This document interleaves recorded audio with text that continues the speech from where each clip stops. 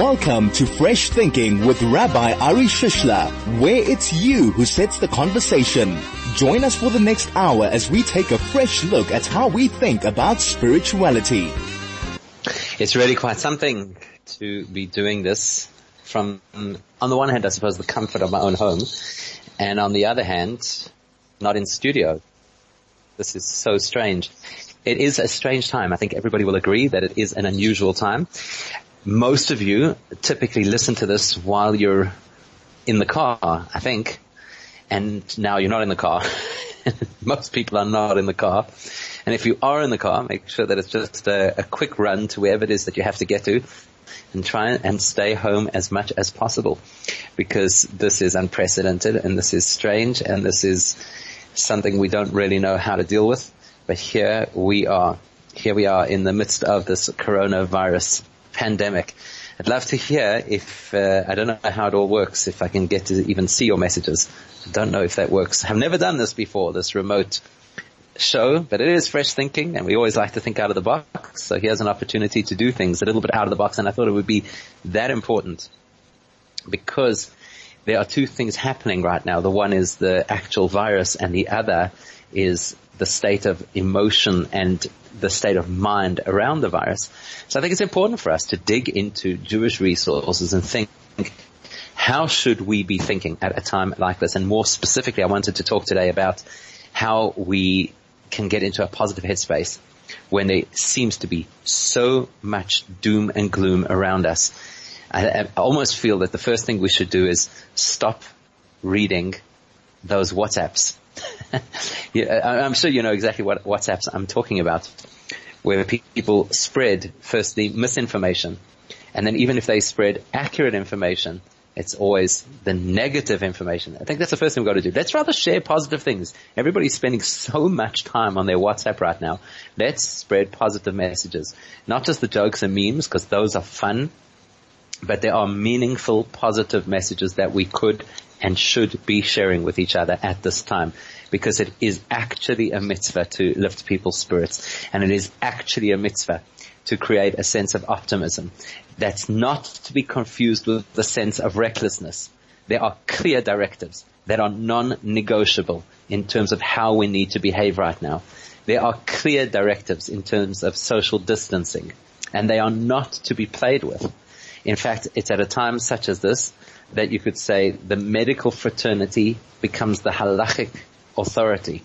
If they tell us that this is what we have to do to keep safe, we are obligated by Torah to follow those things. Remember that Judaism considers life to be the most important thing that exists, to the extent that we put mitzvahs on hold and we override laws of the Torah in order to be able to keep alive, to keep people alive. That's what we're dealing with right now. That's what we have to deal with right now.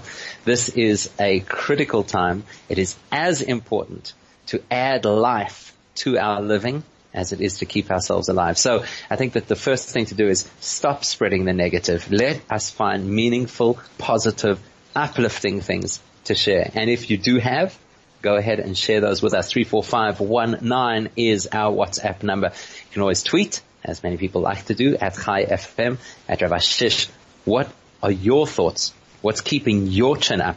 What's helping you to remain positive? Today we're going to speak about how you stay positive in the face of such an overwhelming and difficult period of time. I'd love to hear your thoughts.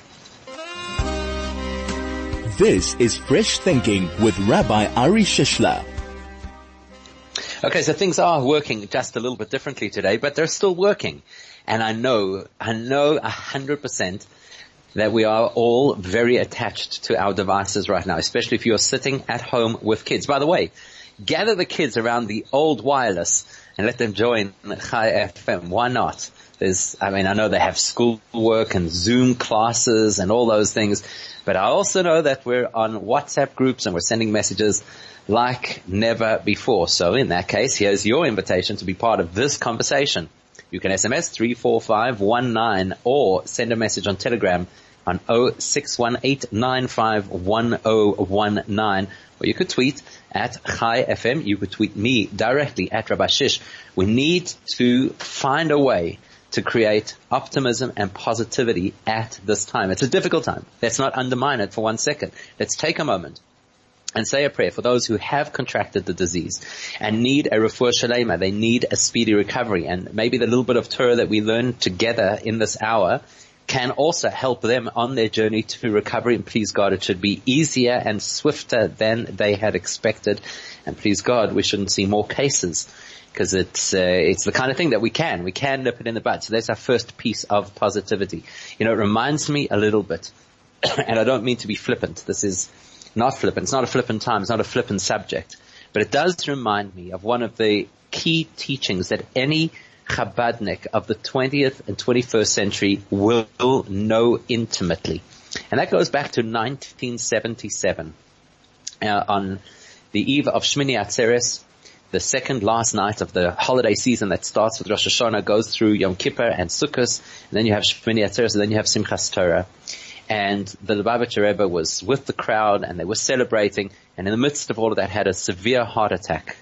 And there were various stories that happened, various anecdotes that happened during that period after his heart attack and during the treatment phase, where the doctors insisted on one attitude and approach, and the Rebbe insisted on a different attitude and approach.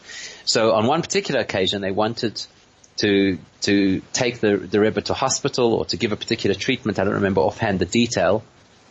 And the doctors were quite insistent, and the Rebbe was quite resistant.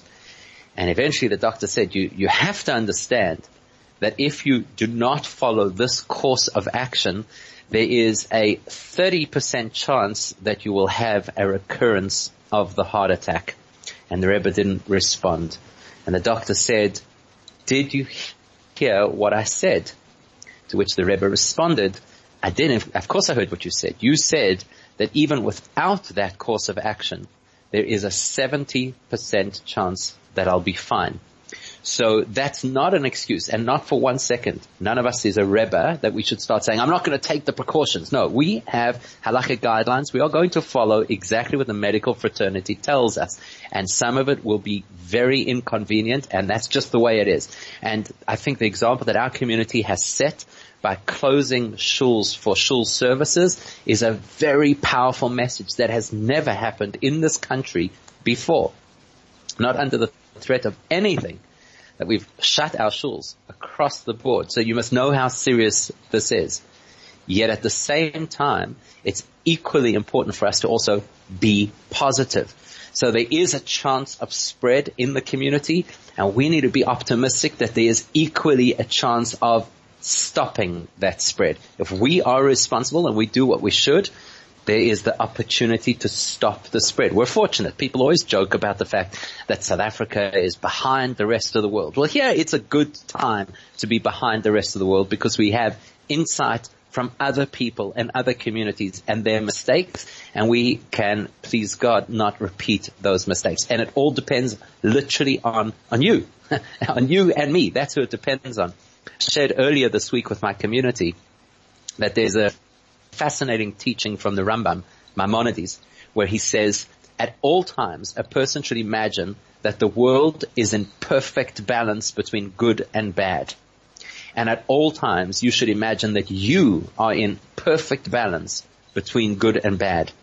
And the next choice that you make will tip the scale either in a positive or, God forbid, in a negative direction. That's how important your next choice is. And generally speaking, when we learn that, it sounds quite abstract and spiritual. And does the world really hang in balance? Well, right now, yes, literally, actually. The world is in balance. And our next choice or decision, if we choose to do the inconvenience of self-isolation, social distancing, thorough hygiene, limiting the amount that we go out, canceling all our social events, just like that, skipping the gym and finding a way to work out at home, that's literally going to make a difference. It literally can save the world. So there's this optimism. We have the opportunity now. We are not in the same position as the rest of the world. That's not to say we can't land up in that position, but we are currently not in that position. So we have an incredible opportunity on our hands, and think of it this way. Imagine if somebody came over to you, and I think there are some people who live in that fantastic world where they imagine themselves one day as the superhero of some epic movie. Well, here's your time. Because imagine if somebody came along and told you, you have the opportunity to save the lives of an entire village, to save the lives of an entire neighborhood. Imagine wow. You would embrace that absolutely. What do I have to do? Give me the crazy weapon that I've got to use. What amazing, heroic thing do I have to do? Actually nothing. Just really wash your hands well, stay away from people, and do online shopping, and you could literally save lives. It's an incredible way to look at things. So rather to feel we're powerless, and that's definitely a big part of what's making everybody so nervous, and it's a big part of what I think we should be talking about today, is people feel powerless and people feel terribly insecure when they don't have control over something, especially in the modern world, because we've been fed a diet of we are in control. You get to control everything. I mean, if you want to eat something, it's not like the old days where you had to wait a period of time. You pop it in the microwave and there you go. We have the illusion. I mean, look at children. You'll remember very well if you're over a certain age, you know, the age where you still know the association between a pencil and that funny looking thing that relic that has two spokes in it and some kind of a film that goes between it that you get told is a tape cassette or a cassette tape.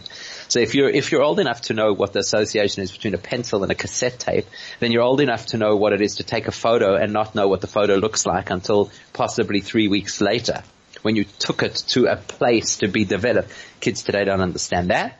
Kids today, they take a picture and they want to see immediately what the picture looks like. So we have this illusion of control. It's being fed into our minds, this illusion of control. So suddenly there's something that we're totally not in control. That's a problem. And we feel very, very uncertain because of it. We feel very unseated. We don't know what's going to happen tomorrow and whether we'll have a Pesach Seder. So that's why it's important for us to find wisdom within Judaism of how you stay optimistic and how you stay positive and how you stay in a good headspace in this kind of time. I really would like to hear if you have thoughts on it. 34519. That's our SMS line. Still works even though I'm not in the studio. I'm in my little isolation room. You can also send a message on Telegram 0618951019, or you could tweet at Chai FM, or you could tweet me directly at Rabbi Shish. This is Fresh Thinking with Rabbi Ari Shishler. Just seen, and you may have seen the article as well, that Venice, which of course is that romantic city and that great tourist trap. I've never been there, but they say that right now in Venice, because the tourism has died completely, that it's the first time in who knows how many decades that the water is clear. How's that for a thought? I know there are many people who will tell you that in certain parts of China they've seen the sun for the first time in as long. I don't know if that's true or not. And there will be people who tell you, yes, the earth is getting to breathe because we're all locked up inside our houses. And maybe that's where people are finding their optimism and their positivity. But as Jews, we find our optimism from a different perspective. It's a really big challenge. What we're dealing with right now, I'm talking mentally, psychologically. What we're dealing with right now is a really, really big challenge.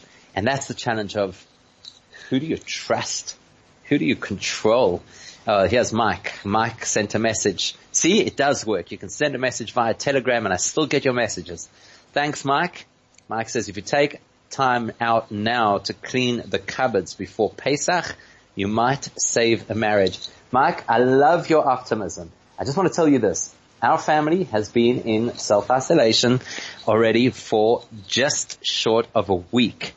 And let me tell you something, I don't think we've ever been so Pesach ready as this year, because that's exactly what's happened. And it's not just to keep your Shalom Bayis, it's actually to get your whole household on board. Now the schools went and sent the kids schoolwork, so it's a little bit different. So there you go, you see you can find the upside in everything. One of the things that we're told as Jewish people that we are always supposed to work on, and you need to know this, that whatever is valuable in life is always elusive, And whatever Judaism teaches is usually counterintuitive. So I'll give you an example. Obviously, you appreciate that things in life that are valuable are elusive. They take a lot of work, right? They're elusive. They're difficult. We know that, obviously. That's why gold is valuable and diamonds are valuable, because they're difficult to get to and difficult to process. But the fact that Judaism is often counterintuitive, don't know if we always think about that. So here's one example. Let's say you're in the retail industry. Judaism comes along and says, if you close your business on the one day of the week when most people are out there shopping retail, your business will do well. That's counterintuitive. That's the promise and the blessing of Shabbos. Another example. Judaism says that if you take 10% of your earnings and you distribute that to those in need, you will land up having more wealth. Now that's counterintuitive. If you told me that you took a portion of your money and you invested it, or you took a portion of your money and you saved it, then you'd be more wealthy. What's that principle? What do they call it? The Richest Man in Babylon, I think, was the book. Somebody can, I'm sure, remind me, where he says that the first principle of financial security is always pay yourself first. Well, Judaism comes along and says, no. Always tithe first. Always give tzedakah. Aser te'aser. That's the verse. The verse says, aser, 10%, give 10%. Te'aser, definitely give 10%. And the Talmud immediately says, you know that the Torah is written without vowels, and you know that the same word te'aser, if it has the dot moved from the left to the right, it will read te'asher, or tit asher basically, you will become wealthy. That's counterintuitive. It's absolutely counterintuitive. You tell me I'm going to give money to people who are not earning, people are not productive, you can be all judgmental about it, and from that I'm going to make money. Sounds counterintuitive. So yes, that's how Judaism is. Likewise, Judaism has this counterintuitive approach that says life should be besimcha.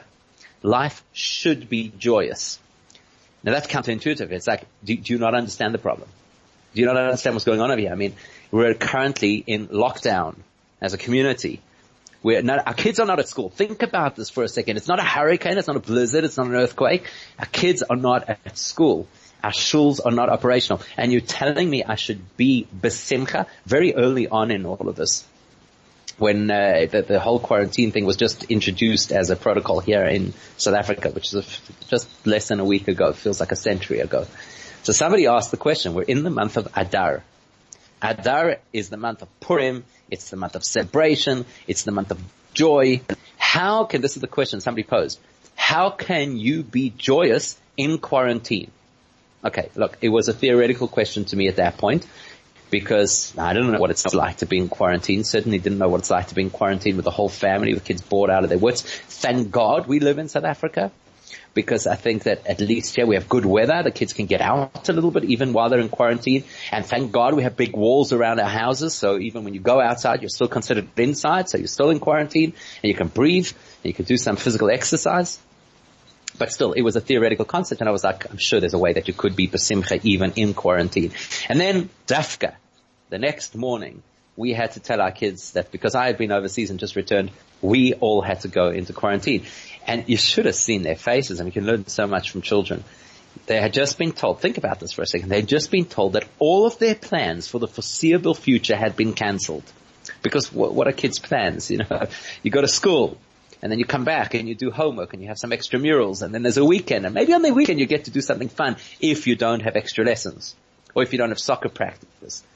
So suddenly they were told, you can imagine this, they woke up in the morning and they were told basically you can go back to bed. Nothing's happening today. You're not going anywhere today, or actually for the next while, maybe the foreseeable future.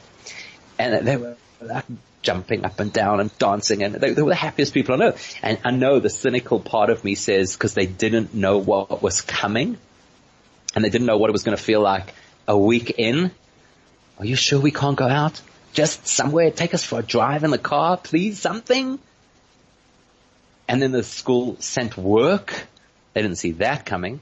But the point is that their natural and instinctive approach was a joyous approach. They were, I mean, for adults, just Picture this for a second. If you woke an adult up and you said to them, listen, you can't go to work today, and you can't go out of the house, and you can't go to gym, and we don't know what we're going to do about shopping, because that's pretty much what they told us, right?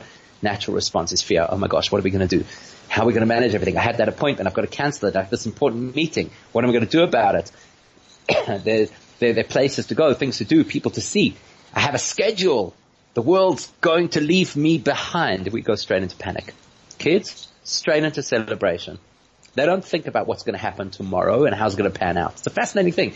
Kids have this ability to live in the now.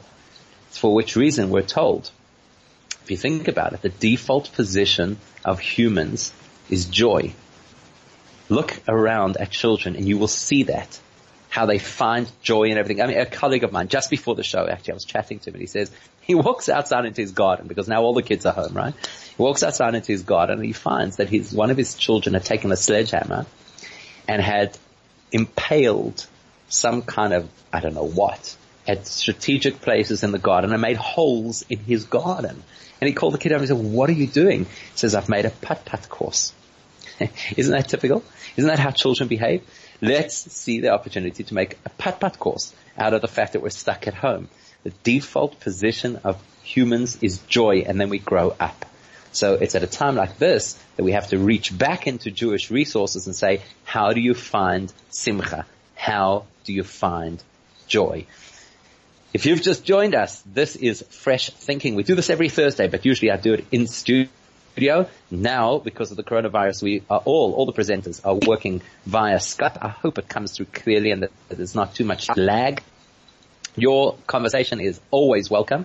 34519. If you would like to send an SMS, you can send a message via Telegram on 0618951019, and you can tweet. You can tweet me directly at Rabbi Shish. You can tweet the station at Chai FM.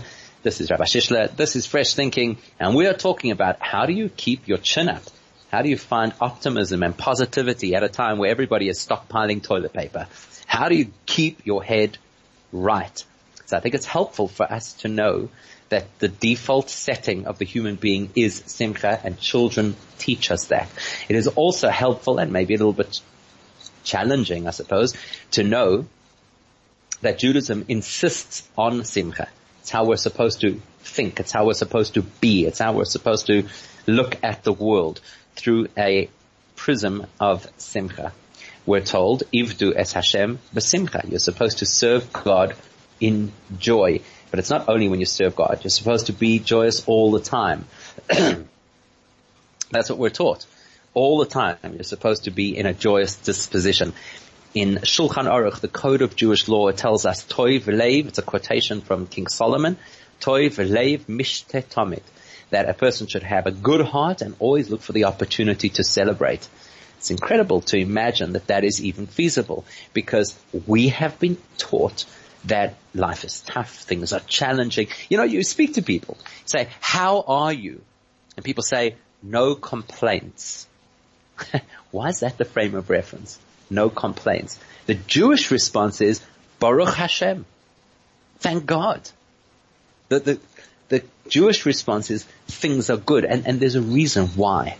And this is where it becomes counterintuitive. See, counterintuitive is, anybody will tell you in any faith that you should have faith in God. And that's appropriate. Faith in God means He's got this. I'm sure by now you have had at least one WhatsApp message with a beautiful poem or a beautiful image that says, I like this one, that says, when you wash your hands, remind yourself whose hands you are in.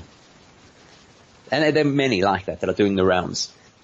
So it's common across every religious, faith-based philosophy that you have to have faith in God. Faith in God. He's got this. He knows what He's doing. He's in control. He's slowed us down. He's switched off the human-driven part of the world for a while, or at least put it onto skeleton staff, and allowed the natural part of the world perhaps to take over. And we don't like that, because we like to be in control.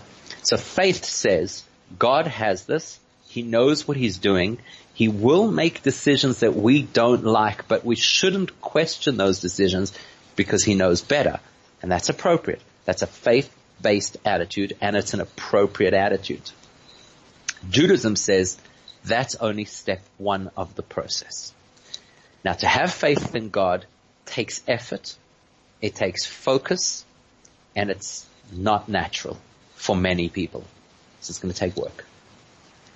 Nothing compared to the work of what Judaism expects in step 2. We say this, it's probably one of the most popular songs in the, call it the 80s, 90s Jewish music genre. But the words are ancient. The words go back to King David. Baruch hagever asher yiftach b'Hashem. Blessed is the person who trusts in God. Now, to have faith in God is one thing. To trust God, as the dollar bill says, that's something else. Baruch hagever. There's a blessing that comes to that person who trusts in God. The wording over here is very, very specific. The difference between trust and faith is like this. When I was younger, we had, my siblings and I had a thing that we did with my youngest brother, and we did it as a form of entertainment, actually. He was, 3, 4 years old at the time. He would stand ramrod straight. One of us would sit cross-legged in front of him. One of us would sit cross-legged behind him. And he would stand absolutely straight. And when we would just push him, and he would fall forward, knowing absolutely one of us would catch him. And then whoever caught him would then push him back into an upright and then push him over. And the other person would catch him. Now, it was all very well, of course, when the person in front of him had to catch him because he could see. But the person behind him, that was an act, not of faith. That was an act of trust. That's a moment of trust. If you're willing to fall backwards because you're that certain that the person is going to catch you, you have shifted from faith to trust. Faith would be to say, I believe that the person behind me has the best idea of how this should pan out. So if the correct thing and the best thing for me is that they catch me, they will catch me. But if the best thing for me is that they let me fall because perhaps there's a lesson to learn, I'm not going to like it, but I have faith. Trust is, I'm not afraid for a second because I know absolutely without question that he's going to catch me. Baruch hagever asher yiftach b'Hashem. Blessing comes to the person who trusts in God. Not the person who has faith in God. I'm not saying there's no blessing for the person who has faith in God. But then again, when you have faith and you don't feel the need to trust. In other words, when you're standing straight, you don't need trust. You don't need blessing. It's when you're falling that you need blessing. Because you're falling. When life is falling apart, that's when you need brocha. And here's the counterintuitive part. The way that you get that brocha is not through faith in God. The way you get that brocha is through trust in God. You need trust when you're falling. If you weren't falling, you wouldn't have to trust anybody else because you would feel secure. And this is the phenomenal philosophy of Judaism that is so difficult to apply and so powerful if you do. This philosophy says that when everything seems to become insecure, when the earth that I'm standing on is shaking, when the systems that I put my faith in, the markets, travel, the health system, the political structures, when they all seem incapable of helping me, well then who do I trust? Who can I trust? Baruch hagever asher yiftach b'Hashem. That's when the blessing comes to the person who can learn to trust Hashem at this time. Not to have faith that Hashem knows what He's doing. Not to become condescending and tell everybody God is resetting the planet because we have abused it. We actually don't deserve to live on this planet. The way that we have plundered its resources and polluted its air and eaten all the animals. It's coming back to haunt us. Look, there might be truth in that. But I don't think this is a time for us to start wagging the parochial finger at somebody and saying, it's your fault. You deserve what you're getting. This is a time for us to say, we have time. We have time on our hands right now. More time than we usually have. Well, unless you're in the rabbinate, of course. Then, my gosh, have we been overwhelmed. People think, you close a minyan and suddenly the rabbi's on holiday. Yeah, whatever. So, but we do have a little bit more time to be introspective if we're locked up in this self-isolation. And part of that introspection is, do I trust God? Do I really trust God? Or am I just simply, going through the motions, and I like it when he does things that I appreciate, and I enjoy the fact that he listens to my prayers sometimes. Do I trust him that he's going to get me through this? Or do I just sit back and have faith in whatever he decides is what will be? It's a totally different headspace. To have faith in God works. To trust in God is going to be tough, but so powerful. Love to hear your thoughts. 34519 if you'd like to send an SMS. Or you can send a message on Telegram, 0618951019. Or simply you have children jumping up and down on your head and you can't get to the phone, in which case tell them to listen as well. This is Fresh Thinking with Rabbi Ari Shishler. So, Baruch HaGever Asher Yiftach BaHashem. That's what King David tells us. And King David did not have an easy life. Let's be clear. I mean, wow. Firstly, the rejection of his own family in his youth. Then the fact that the fellow who became his father-in-law after he vanquished one of the most horrible villains of Jewish history, Goliath, his father-in-law wants to kill him. Then he has all the tsuris with his children. I mean, he did not have an easy life. And he says, Baruch HaGever, the brocha comes from Asher Yiftach BaHashem, when you have trust in God. There's a very interesting book called Choyvois HaLevavos, the duties of the heart. It's about philosophy and ethics and how a person should view their position in the world and work on themselves and develop their character. And he has an entire section there dedicated to this principle, to this concept called bitachon, which, by the way, comes the word in Hebrew. How do you say, for sure, you say betach. How do you say security? Bitachon. So it's to be in a secure position, knowing that not only is God holding us, not only is God running this show, which is really important for us to remember, because sometimes we feel virus, pandemic, it's as if something has taken on a life of its own. That's not a Jewish view. The Jewish view is that God is running the show, and God controls it. So bitachon, this trust, asher yiftach, then you trust in God. Well, trust in God is not only to trust that he's running the show, but to trust that he has our best interests at heart. And he makes a very powerful statement, the Choyvois HaLevavos. He says, if you do this, and if you can be that positive that God will make things good, not just that he will do what he thinks best, but that he will make things good, well, from that alone, things will turn out well. And you can obviously raise an eyebrow and say, why? Just because I want it that way? You don't always get what you want in life. How does this thing work? What is the technology, and is it even real? Something to think about. There's a phrase, a saying from the third Lubavitcher Rebbe, the Tzemach Tzedek. Tracht gut, vet sein gut. Think good and things will be good. It's quite a responsibility to take if you tell people if you think good, then things will be good. Why? Why should that work? How should it work? And how am I supposed to do this right now where everybody's telling us it's just going to get worse? Things are going to be terrible. How am I supposed to switch my mind? So this concept of bitachon is like everything else. It's a mitzvah. You know, if you give tzedakah, it's counterintuitive, right? That you give tzedakah and you'll end up with more money. You speak to people, by the way, who practice this, and they will tell you it's not counterintuitive. They'll tell you it's obvious because that is their life experience. If you don't open your retail on Shabbos, then you're going to still be in business.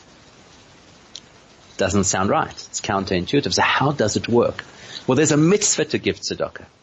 And one of the benefits / rewards for giving tzedakah is Hashem blesses you with financial success. Because it was difficult, because it was against your nature perhaps to give that tzedakah, you earn yourself the brocha of financial success. Because it is difficult to close that shop on a Shabbos when everybody else is telling you you are crazy, the retail business only works on a Shabbos, and you're going to for sure go insolvent. The reward for standing up to that challenge, because it was so difficult, is that your business succeeds. I have a member of our community who always tells us the story about how when they made that decision, and it was not an easy decision, how their business just took off from there, and we're talking now some 4 decades later. Same thing. There is a mitzvah to trust in God, not just to believe in God, but to trust that Hashem is good, as we say in our prayers every day. Toiv Hashem lakol. Hashem is good to all.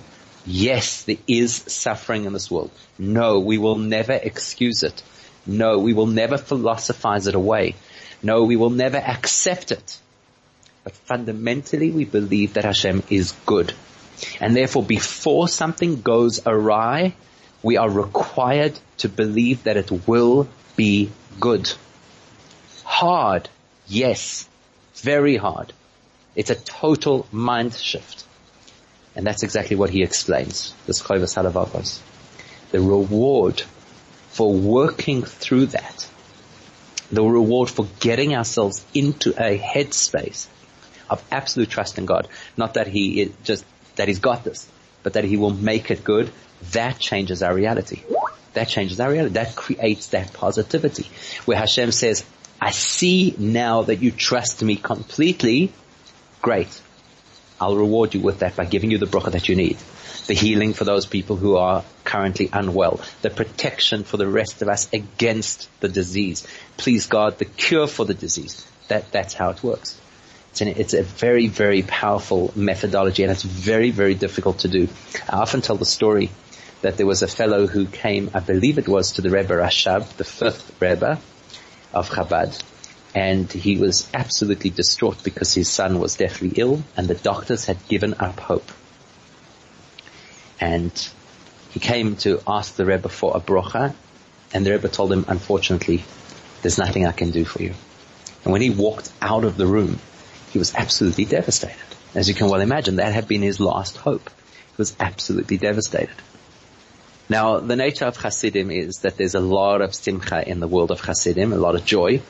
And there were other Hasidim who also came to see their Rebbe, and they also went in and they came out and they had received blessings and they were very excited and happy. And when a group of them had gathered, they started to dance. And there was this guy, the stick in the mud, who was sitting on the side looking totally despondent, who obviously didn't even have the energy at that point to go home. How do you go home? How does he go home and tell his family that the Rebbe couldn't even bless them? So these fellows were dancing and he was sitting there glum. But Hasidim don't tolerate that kind of thing very well. You know, if there's joy to be had, then everybody should partake. And so at some point when the dancing had become quite lively, they yanked this guy into the circle and he protested, I can't dance right now. You understand what's going on in my life? I can't dance. But they didn't let go. And he had no choice. And he got schlepped. And there they go, circle after circle. And it's a funny thing, you know. When you are in a place of dance, of simcha and of joy, it's contagious. It's contagious. Big word in today's environment. And it spreads exponentially. And it overtakes you even when you thought that you were immune. And before he knew it, the guy lost himself completely in the dance, and he actually started to sing, and he actually started to dance. And he totally lost sight of his predicament. Out of the blue, the door of the Rebbe's room opens, and he gets summoned to go inside, and he thinks, oh my gosh, now I'm in trouble. What did I do? The Rebbe said he couldn't bless me, and here I'm dancing like some kind of a meshuggah. So what did the Rebbe say to him? I'll tell you in a moment. This is Fresh Thinking with Rabbi Ari Shishler. It is really one of my favorite stories. So here's this man, and he's had this terrible news, and his son is dying, and the doctors can't help him. And he goes specially to his Rebbe, the Rebbe Rashab, and doesn't get an answer. Doesn't get an answer, doesn't get a blessing, and he's despondent. And he's all down, and then he gets dragged into the circle of these wild dancing Hasidim, and he can't help himself. And he starts to sing and dance with them, and the door opens, and he gets summoned back into the Rebbe's room, and he's shaking. What am I doing? I should have gone home. I should have taken the Rebbe's word seriously, surely. Isn't that why I came here? And he walks in and the Rebbe says to him, what did you do?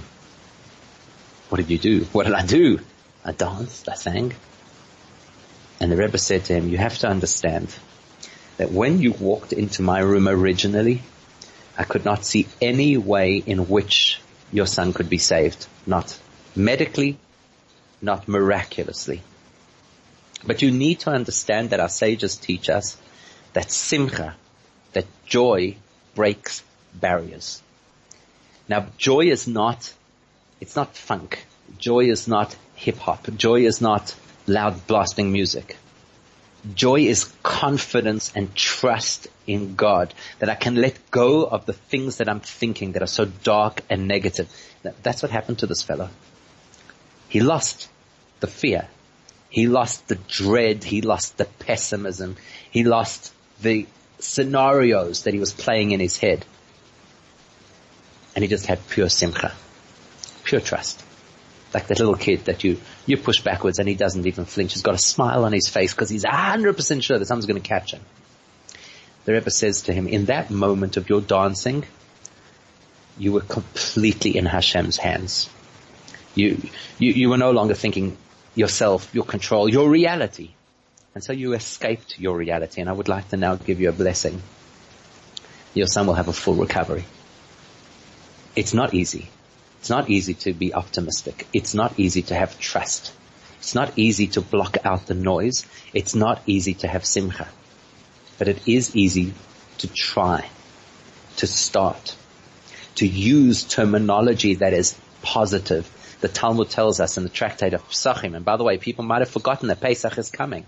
In the tractate that speaks about Pesach, it tells us, always speak positively. We don't realize we frame things in negative. It's going to get worse. We should frame things as we're getting through this. We should frame things as we are now a united world against a common threat. Never before. We should frame things as we now have the opportunity to spend more quality time with our families. We now have the opportunity to deepen our relationship and trust in God. Speak positively. Read positive things. Share positive things. Not reckless things. Like I said at the beginning, the rules are the rules. We have to follow those rules. Social distancing, staying home, not going to shul, etc. But spread positive things, meaningful things. There's so much meaningful content coming out at the moment. We have the benefit of technology. You can listen to any person in the world who you find to be inspiring. Embrace that opportunity. And simcha starts with one step of a dance. It starts with one movement in a direction of there's what to be happy about. And there is. And there always is. As Viktor Frankl would always say, there were people in the worst places in Auschwitz, and they had meaning to their life, so they could find a reason to live in spite of everything that was going on around them.